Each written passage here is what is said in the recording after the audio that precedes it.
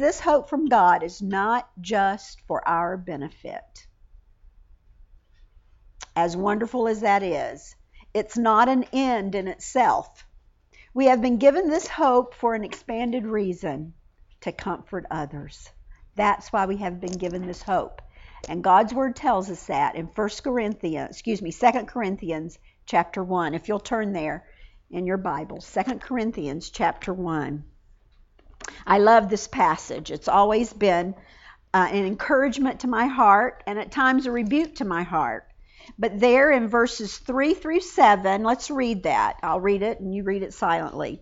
It said, "Blessed be God, even the Father of our Lord Jesus Christ, the Father of mercies and the God of all comfort, who comforteth us in all our tribulation, that we may be able to comfort them which are in any trouble, by the comfort wherewith we ourselves are comforted of God. For as the sufferings of Christ abound in us, so our consolation also aboundeth by Christ." Wonderful truth. We are to give the comfort to others that we have been comforted with by God. Such a wonderful truth. I want you to notice, first of all, Paul's salutation of praise. As he begins verse 3, he says, "Blessed be God, even the Father of our Lord Jesus Christ." You know what Paul's doing there? He is praising God for his salvation plan. That's what he's doing. He's saying, all praise be to God for Jesus Christ. He is our hope. God in his love and mercy gave his Son on our behalf. And so Paul is praising the Lord for that. He's praising him for his salvation plan. He's also praising God for his mercies. You know, the gospel that you and I have embraced and have come to love and has given us the hope that we have for eternity is all because of the mercy of God. It's all because of his mercy that he extends to us day by day. It says there, "Blessed be God, even the Father of our Lord Jesus Christ, the Father of mercies." Paul Tripp says, mercy here is heartfelt compassion that results in action toward another person. So the character of God is that of mercy. He extends mercy to us. And in this passage, we are to be extending mercy to others through the form of comfort. Because we see there, he's also praising God for his comfort. He said he's the God of all comfort. All comfort there means there's no limitation. None at all. I think it was Mrs. Lynn that said earlier, no one has suffered like Christ suffered for us. And he is the only one that can comfort us in any of our trials, because he understands and he knows and he can bring that comfort. There's no limitation. And the word comfort there, the God of all comfort, is the word paraclete, which is the same thing as the name we give the Holy Spirit, that another name for the Holy Spirit, one who comes alongside and gives help and support and comfort.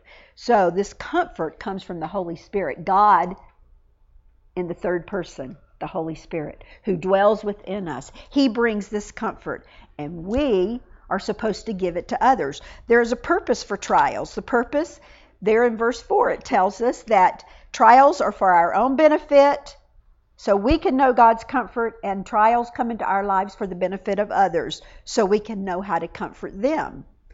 And the purpose in comfort is for ourselves. God gives us the comfort, and our purpose with that comfort is to give it to others and to help other people. Okay, there are 2 directives I just want to share with you today about how to comfort. 2 directives. And we get it from God's Word. Number 1, enter into their pain with them. Enter into their pain with them. And I'm not necessarily saying to take up their offense, because ladies, you know this is true, whether you want to give agreement to it or not. Nobody has the corner on the truth. You know, you've heard it said, there's always 2 sides to every story. Yes, there is, But really, ladies, you think about it, even those two sides don't have the whole story. They really don't. And if you take up the offense of somebody else and you don't have the full story, which you're not going to have, then you're really sinning against them and yourself and God. Because we don't know the whole. We're not necessarily supposed to take up somebody's offense, but we're supposed to meet them in their offense and comfort them and be there for them. We're to empathize with them. That means to understand and share in their feelings. And you know, when you first get into this comforting thing, when something has happened in somebody's life and you understand what they're going through and you empathize, you share in their feelings and you go to that person, don't try at that point to correct their thinking. That's not the time to correct their thinking. That what they need right then is for you to listen to them. Now, there will be a time as you're comforting that you give them scripture and you help them to think right. But initially, no. Be there for them. I want you to turn your Bibles now to Isaiah 66. I want you to see something. We hear, and it's true, and I've said it this weekend, that God is our Father, and He's there for us like a father is there for us. He comforts like a father comforts. But ladies, did you know God also comforts like a mother comforts? Isaiah 66 verse 13 tells us that. If you have it, it says there, as one whom his mother comforteth, so will I comfort you. God comforts like a mother. Now, is there anything more special than a mother's comfort? You remember when you were a little kid, or when your kids were little, or if some of you guys have little kids now, and they get hurt, what happens? You take them into your arms and you come. Now, very rarely does, a mother say, oh, just get up, forget it, you're okay, just brush it off. I mean, moms can do that. But really, if they're really hurt, what do? We gather them into our arms and we love them. We bring them to ourselves and we comfort them. That's what a mother does. And it's like all is well. Mom kissed it and it's fine. It's going to be good. I can remember when 2 days before my 13th birthday, here I am, a girl about to turn a teenager. That was a big time. I mean, in my life, it was like, I'm about to be a teenager. This is so exciting. I wanted to grow up before my time. I always was that way. I wanted to be older. And I have an older sister, and people would always say, oh, your sister looks younger than you do. Your sister looks younger than you do. It was like, and my sister hated it. She thought, I'm the older one. And then one lady told Joy one day, she said, don't worry about it, Joy. You're going to like that when you and Lynn get older. She's going to look older than you. I'm here to tell you it is not true. She does. She doesn't look younger than I. Well, anyway. I love my older sister, Joy, and she was here. She would laugh, too. But anyway, here I am getting sidetracked.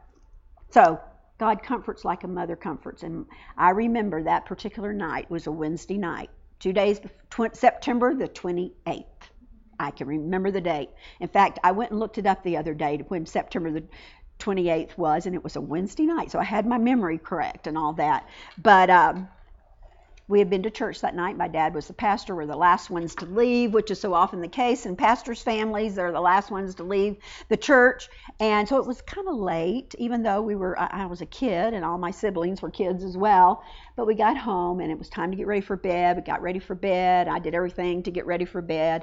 And I must have just been so happy that night. I can't remember, because I decided, just without thinking, to run and jump in my bed. And that was a fun thing. I had done it many times. Of course, my mom didn't know it, but I would run and I would jump in my bed and just, and just have fun. It was just fun to do. Well, this night, I jumped too far. And I jumped, and a window was near my bed, and I hit the windowsill with my front tooth. And ladies, it popped that front tooth right in half. It fell out. Well, not only was there the pain of the trauma of that happening, because I exposed the nerve. That's what it was. So I had that pain. I had the trauma of the soreness and everything. But the pain, anytime I would open my mouth, the air would go straight to that exposed nerve. Oh, it wasn't. Well, my dad ended up sleeping on the couch that night. And my mom said, "You're going to sleep with me, Lynn. I'm going to take care of you." And so there she was, I was crying, and she was, there holding me, consoling me, telling me it was going to be all right. We'd get it taken care of. She said, "In the morning, we'll get up, and I'm going to call somebody to find the best dentist we can get to. And we'll get you there, Lynn, and we'll get that tooth fixed." Well, in my little mind, all I could think was, I'm going to have a half tooth the rest of my life. I'm going to look horrible. And I said to Mom, when she was consoling me, I said to her, "But Mom, you're already married." That's what was in my mind. And my mom didn't laugh at me. Wasn't that silly? But not for a little 12-year-old girl about to turn 13. It wasn't. And she just hugged me and she said, "Lynn, we're going to get it fixed. Don't worry about that." Well, she was right. Obviously, she was right. The next morning we got up. We went to Pensacola. I'm a Florida girl, so I love water too, Melanie. I was born there. And we went and it was taken care of. And I'm living to tell the story. I'm on my second artificial, porcelain tooth. After I got in my 20s, all my other teeth had grown, and that other one was short. It's like, yeah, I do have a short tooth, so we got that taken care of. But my mom was there for me. She entered into that pain. I can remember she had tears in her eyes. She was hurting for me. Because that was pretty traumatic. Not only did she have a little girl who was emotionally upset because she was never going to get married because she had an ugly tooth, but her daughter had just gone through a bunch of pain and was still going through it. And as God's word says through the prophet Isaiah, as a mother, as one whom his mother comforteth, so I will comfort you. Isn't that something? The word comforteth there means sighs with. Can you picture that? God, your Father, sighs with you when you are distressed, when you are hurting, when something's going on in your life that has broken your heart. He literally sighs with you. He enters into that hurt with us and he sighs. He understands. He feels our pain for sure. Hebrews 4:15 says, "We have not a high priest which cannot be touched with the feelings of our infirmities, but was in all points tempted like as we are, yet without sin." Our high priest understands and he sighs with us.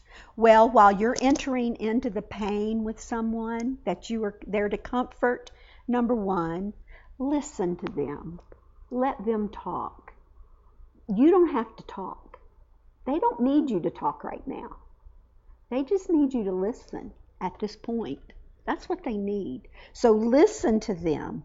Don't interrupt them. Don't try to give counsel. They need to feel your arms of love and comfort around them. They really do. Have you ever heard the old saying, people don't care what you know until they know that you care? And that is so true. And some people are more in tune to picking up if you really care for them or not. In fact, most people are. So people want to know that you care before they want to know what you know. So listen to them. And then number two, care for their immediate needs at the moment. And then continue to care for their own ongoing needs as you can. If you know they have a need at the moment when you are there to comfort them, you take care of that need within your possibility, I should say. And then continue to be there for them as you can. Galatians 6:2 says, "Bear ye one another's burdens, and so fulfill the law of Christ." What's the law of Christ? Well, someone asked Jesus one time, what's the first commandment? And what did Jesus say? Love the Lord thy God with all thy heart, with all thy soul, and with all thy mind. And the second is like unto it. Love your neighbor as yourself. It's so important. Where it says there, bear ye one another's burdens, that term bear means to carry with endurance. In other words, you're there for them for the long haul. It's not just a one-time go in, try to meet a need they have at that moment, and then you never check up on them. You never go back. You never ask them how they're doing. You never meet with them again. No. To bear one another's burdens means that you are there for the long haul. A burden is an extra heavy load, ladies. It's difficulties or problems people have trouble dealing with. That's what a burden. And honestly, we all find ourselves in that type of situation from one time to another. We have burdens that overwhelm us at times, and we don't know what to do. But it always helps if someone is there to care and to be there. Because, ladies, 2 Corinthians tells us, because you have been comforted by God, you're to give that comfort to others. You're not off the hook. It's not just, we're such selfish people. We're such, self-focused people. It's like, I want people to come and help me. I want people to come and understand my heavy burden, my load. But, yours isn't really as bad as mine is. Oh, are you kidding me? Everybody has burdens. As we've already learned this weekend, they're tailor-made for us.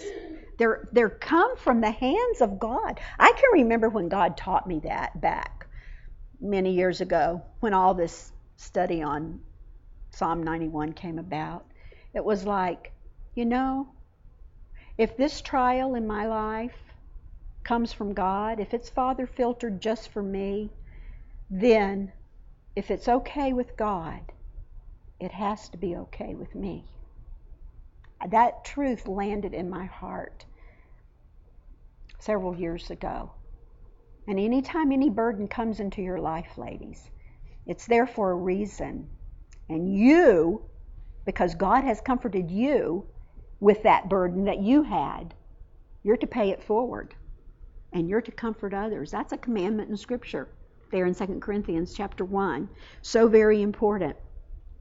Okay, so we're to enter into their pain with them. And then number 2, we are to share with them how God has comforted us.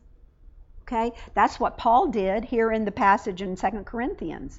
Let's go there. Starting in verse 8, Paul is talking. Now, at first, like we said, just listen to him. But at a point, it comes where you're there to help. And you're to share with them what God has given you and helped you through your time of struggle. Paul says here in verse 8, for we would not, brethren, have you ignorant of our trouble, which came to us in Asia, that we were pressed out of measure, above strength, insomuch that we despaired even of life. Ladies, I don't think we really understand. There was such pressure on Paul and the people that were with him that they didn't think they were going to make it. They truly thought they were going to die. They really did. But, he said, we had the sentence of death in ourselves. Why? So we wouldn't trust ourselves, but that we should trust in God, which raiseth the dead, who delivered us up for so great a death, and doth deliver, in whom we trust that he will yet deliver us. Paul is sharing with these people, I understand. When burdens and trials are so heavy upon you that you don't even think you can breathe.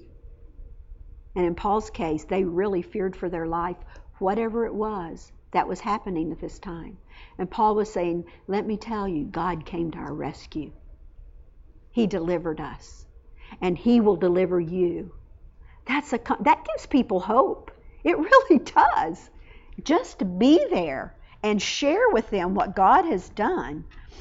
I told you last night that I was asked last week to give a brief testimony in And I did. It was brief. In fact, it was under the time allotment I was given. But anyway, about some things God had taught me last year going through my husband's illness. And I shared with you about the comfort of hope, or the comfort of peace that God gave me. Well, there's another thing that I shared with them that night, and I want to share it with you today. God also gave me the comfort of his faithfulness. God is faithful, ladies. And that is such a great comfort. Why? Because I can depend on him. He is who he says he is. And the promises in his word are true. Last year, 2018, I think the last week of January was the last paycheck, quote unquote, my husband got for a whole year. We didn't have any income. God has ordained that my husband and I, just like Megan and her husband, live off of the free will offering of God's people as we go to churches, church after church after church. Well, my husband couldn't go. There was no way he could go and preach for a whole year. I mean, almost to the day, a whole year. And I want to be a comfort to you, any of you that maybe are struggling right now in some financial difficulty, or maybe just anything to just say to you that God truly is faithful. His word is true.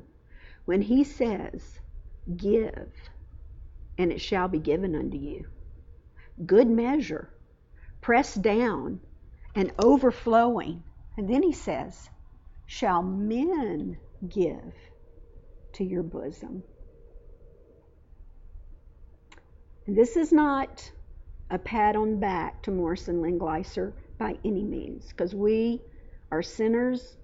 We fail the Lord just like we all do. But God, in his faithfulness, supplied our needs and above, much above. We received check after check after check. Often it was week after week. Sometimes it was day after day. And even, ladies, sometimes it's from people we didn't even know. We met every bill. We have a mortgage just like you do. We have car payments just like you do.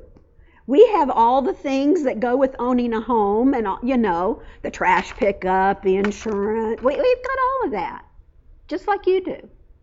Never missed a payment. We're never even hard pressed thinking, oh no, this is coming up. We got to have some money. We had 2 different pastors and an evangelist contact us. Please give us a list of all the people, all the churches you've been in across America, and let us write a letter and let them know of your situation. We didn't even tell these people of our situation. You have, people in the ministry, they know you're not going out ministering, so you're not getting any money. And Morris, my husband, said, to all of them, let us pray about it. We did, and he came back and said, no, that's not what God wants for us. That's okay if you do a GoFundMe fund or whatever and people give to that. That's why I'm not saying anything against it. I'm just saying that wasn't what we were supposed to do. And God supplied. Why did he supply? Because he's faithful to his word. You give, and it shall be given unto you. I remember 2 separate times talking to both my boys and telling them what God had done. And I said to them, guys, I hope you're giving. I hope you're being faithful to God, because he won't lie. He can't lie. Remember, 2 immutable things. He swears an oath by himself and by his word. He can't lie. And his word is true, and he is faithful to his word. And ladies, I give the same challenge to you. I hope you're giving. I hope you're giving cheerfully, because God is not a debtor to any man. And what he says in his word is true. You can take it to the bank and spend it. And it was made abundantly clear to my husband and I this last year. So I've shared that with you. I hope it's a comfort. Not until last week had I ever shared that. I just don't share it, especially publicly. But I thought it was time. I'm supposed to give comfort to you with the same comfort God gave to me. So I've done it tonight, and or this afternoon, I hope you're comforted. So, share how God has comforted you. Your testimony provides hope to others who may be despairing. And then, mutual suffering always binds hearts together. My husband has given testimony over and over again that he had received so many cards, so many texts, so many phone calls. You know, people were so kind last year, and God has given us friends all over the states and all over the world, really. We've got friends in many other places that somehow heard, and all those texts and phone calls and notes were also appreciated and really needed. That's God working in the church. It was a wonderful thing to see. But he says the ones that helped him, the phone calls, the text, the notes that helped him the most came from people who had been through what he was going through. Helped him the most. Gave him the most hope. Really, it did. From other cancer survivors. So, we've got to comfort others with the comfort we've been comforted with. It's a commandment in Scripture, and it also binds hearts. It truly does. It binds, mutual suffering binds hearts together. 1 Corinthians 12:26 says, and whether one member suffer, all members suffer with it. You know, in your local churches, those are I guess 3 churches that are represented here. You are all members of one body in your church, and you are there for each other. You rejoice with each other. You suffer with each other. You're there for each other, whatever. And then as the universal body of Christ, we're to all be there for each other and to help in comfort. That's so important. And then we're to pray for them. Not only are we to enter in suffering with them, and then share how God has comforted us, we're to pray for them. 1 Corinthians 1:11 said, ye also helping together by prayer for us, that for the gift bestowed upon us by the means of many persons, thanks may be given by many on our behalf. Intercessory prayer is crucial. Ashley mentioned that in our prayer time today. That is so important, having that intercessory prayer for one another. It's intervening on the behalf of another. It's what you're doing. You're coming to God saying, this person needs help. And you're laying out that before God. You know what? That'd take care of a bunch of bickering in churches. If we would just intervene for one another, pray for them. We are a family. We're God's family. And we're to intervene for one another. It was so wonderful that we went around today in the prayer time and found out each other's burden, each other's need, what we could pray for them. And take those home and do it. Pray for them. Not just while you're here this weekend. Pray for them. And if there's a way to follow up on those prayer requests, then do it. But those people that you took their prayer requests should know that you will pray for them. And you be faithful to do it.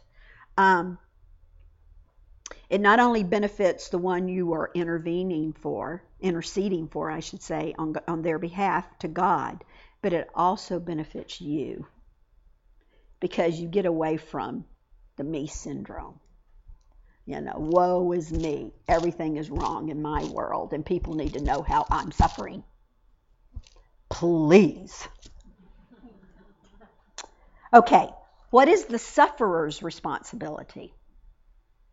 Number 1, allow others to comfort you. That may sound facetious and silly, but so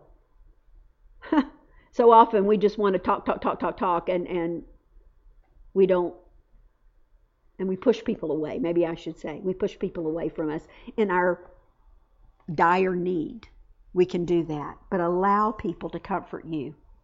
And then number 2, run to the ultimate comforter and allow him to infuse renewed hope back into your soul.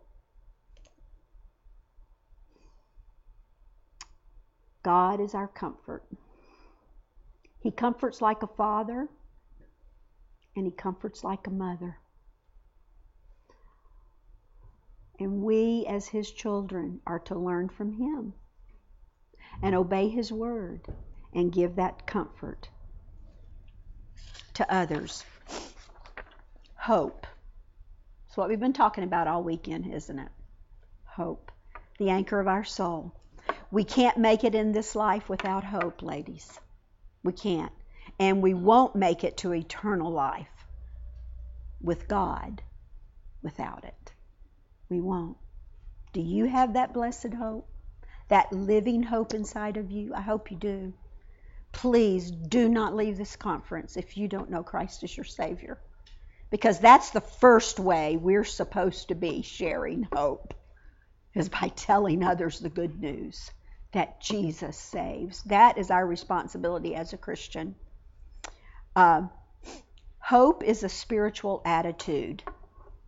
It has to be fostered by making God's Word our intimate companion and by living in the secret place, trusting him, and then by sharing biblical comfort. You know, the Apostle Paul often used faith, hope, and love together in his epistles. I loved the plaque that was given today, the faith, hope, and charity plaque. Wasn't that you gave that? It's beautiful. 1 Corinthians 13, now abideth faith, hope, and charity. But it goes on to say, but the greatest of these is charity. Now, we have been talking about God's love, what he did for us on the cross, and how he comforts us. But it says there, we have faith, hope, and love, charity, same word. But the greatest is charity. Why would it say that the greatest is charity? The reason is, love or charity will be forever. It's eternal. It is the only one of those three that is a godlike quality. It's the only one. It's the only one that will last. It's the only one that will take us through eternity. It will always be. Faith, one day will turn to sight. We won't need faith anymore, right? When we get to heaven and we see him and know him as we are, we don't need faith anymore. It's sight. Hope, I wrote here, will be realized. Our hope that we're hoping and hanging on to and clinging to that gets us through this life, when we get to heaven and we're with the Lord, hope will be realized and we won't need hope anymore. But love is God's quality. It will last forever. And keep that in mind with this sharing comfort. What you're doing is you're sharing God's love. And that, ladies, will not only take you into eternity, but it will last through eternity. Wonderful truth. Jesus is our reason to hope. Hebrews 12:2. Looking unto Jesus, the author and finisher of our faith. He truly is the anchor for our soul.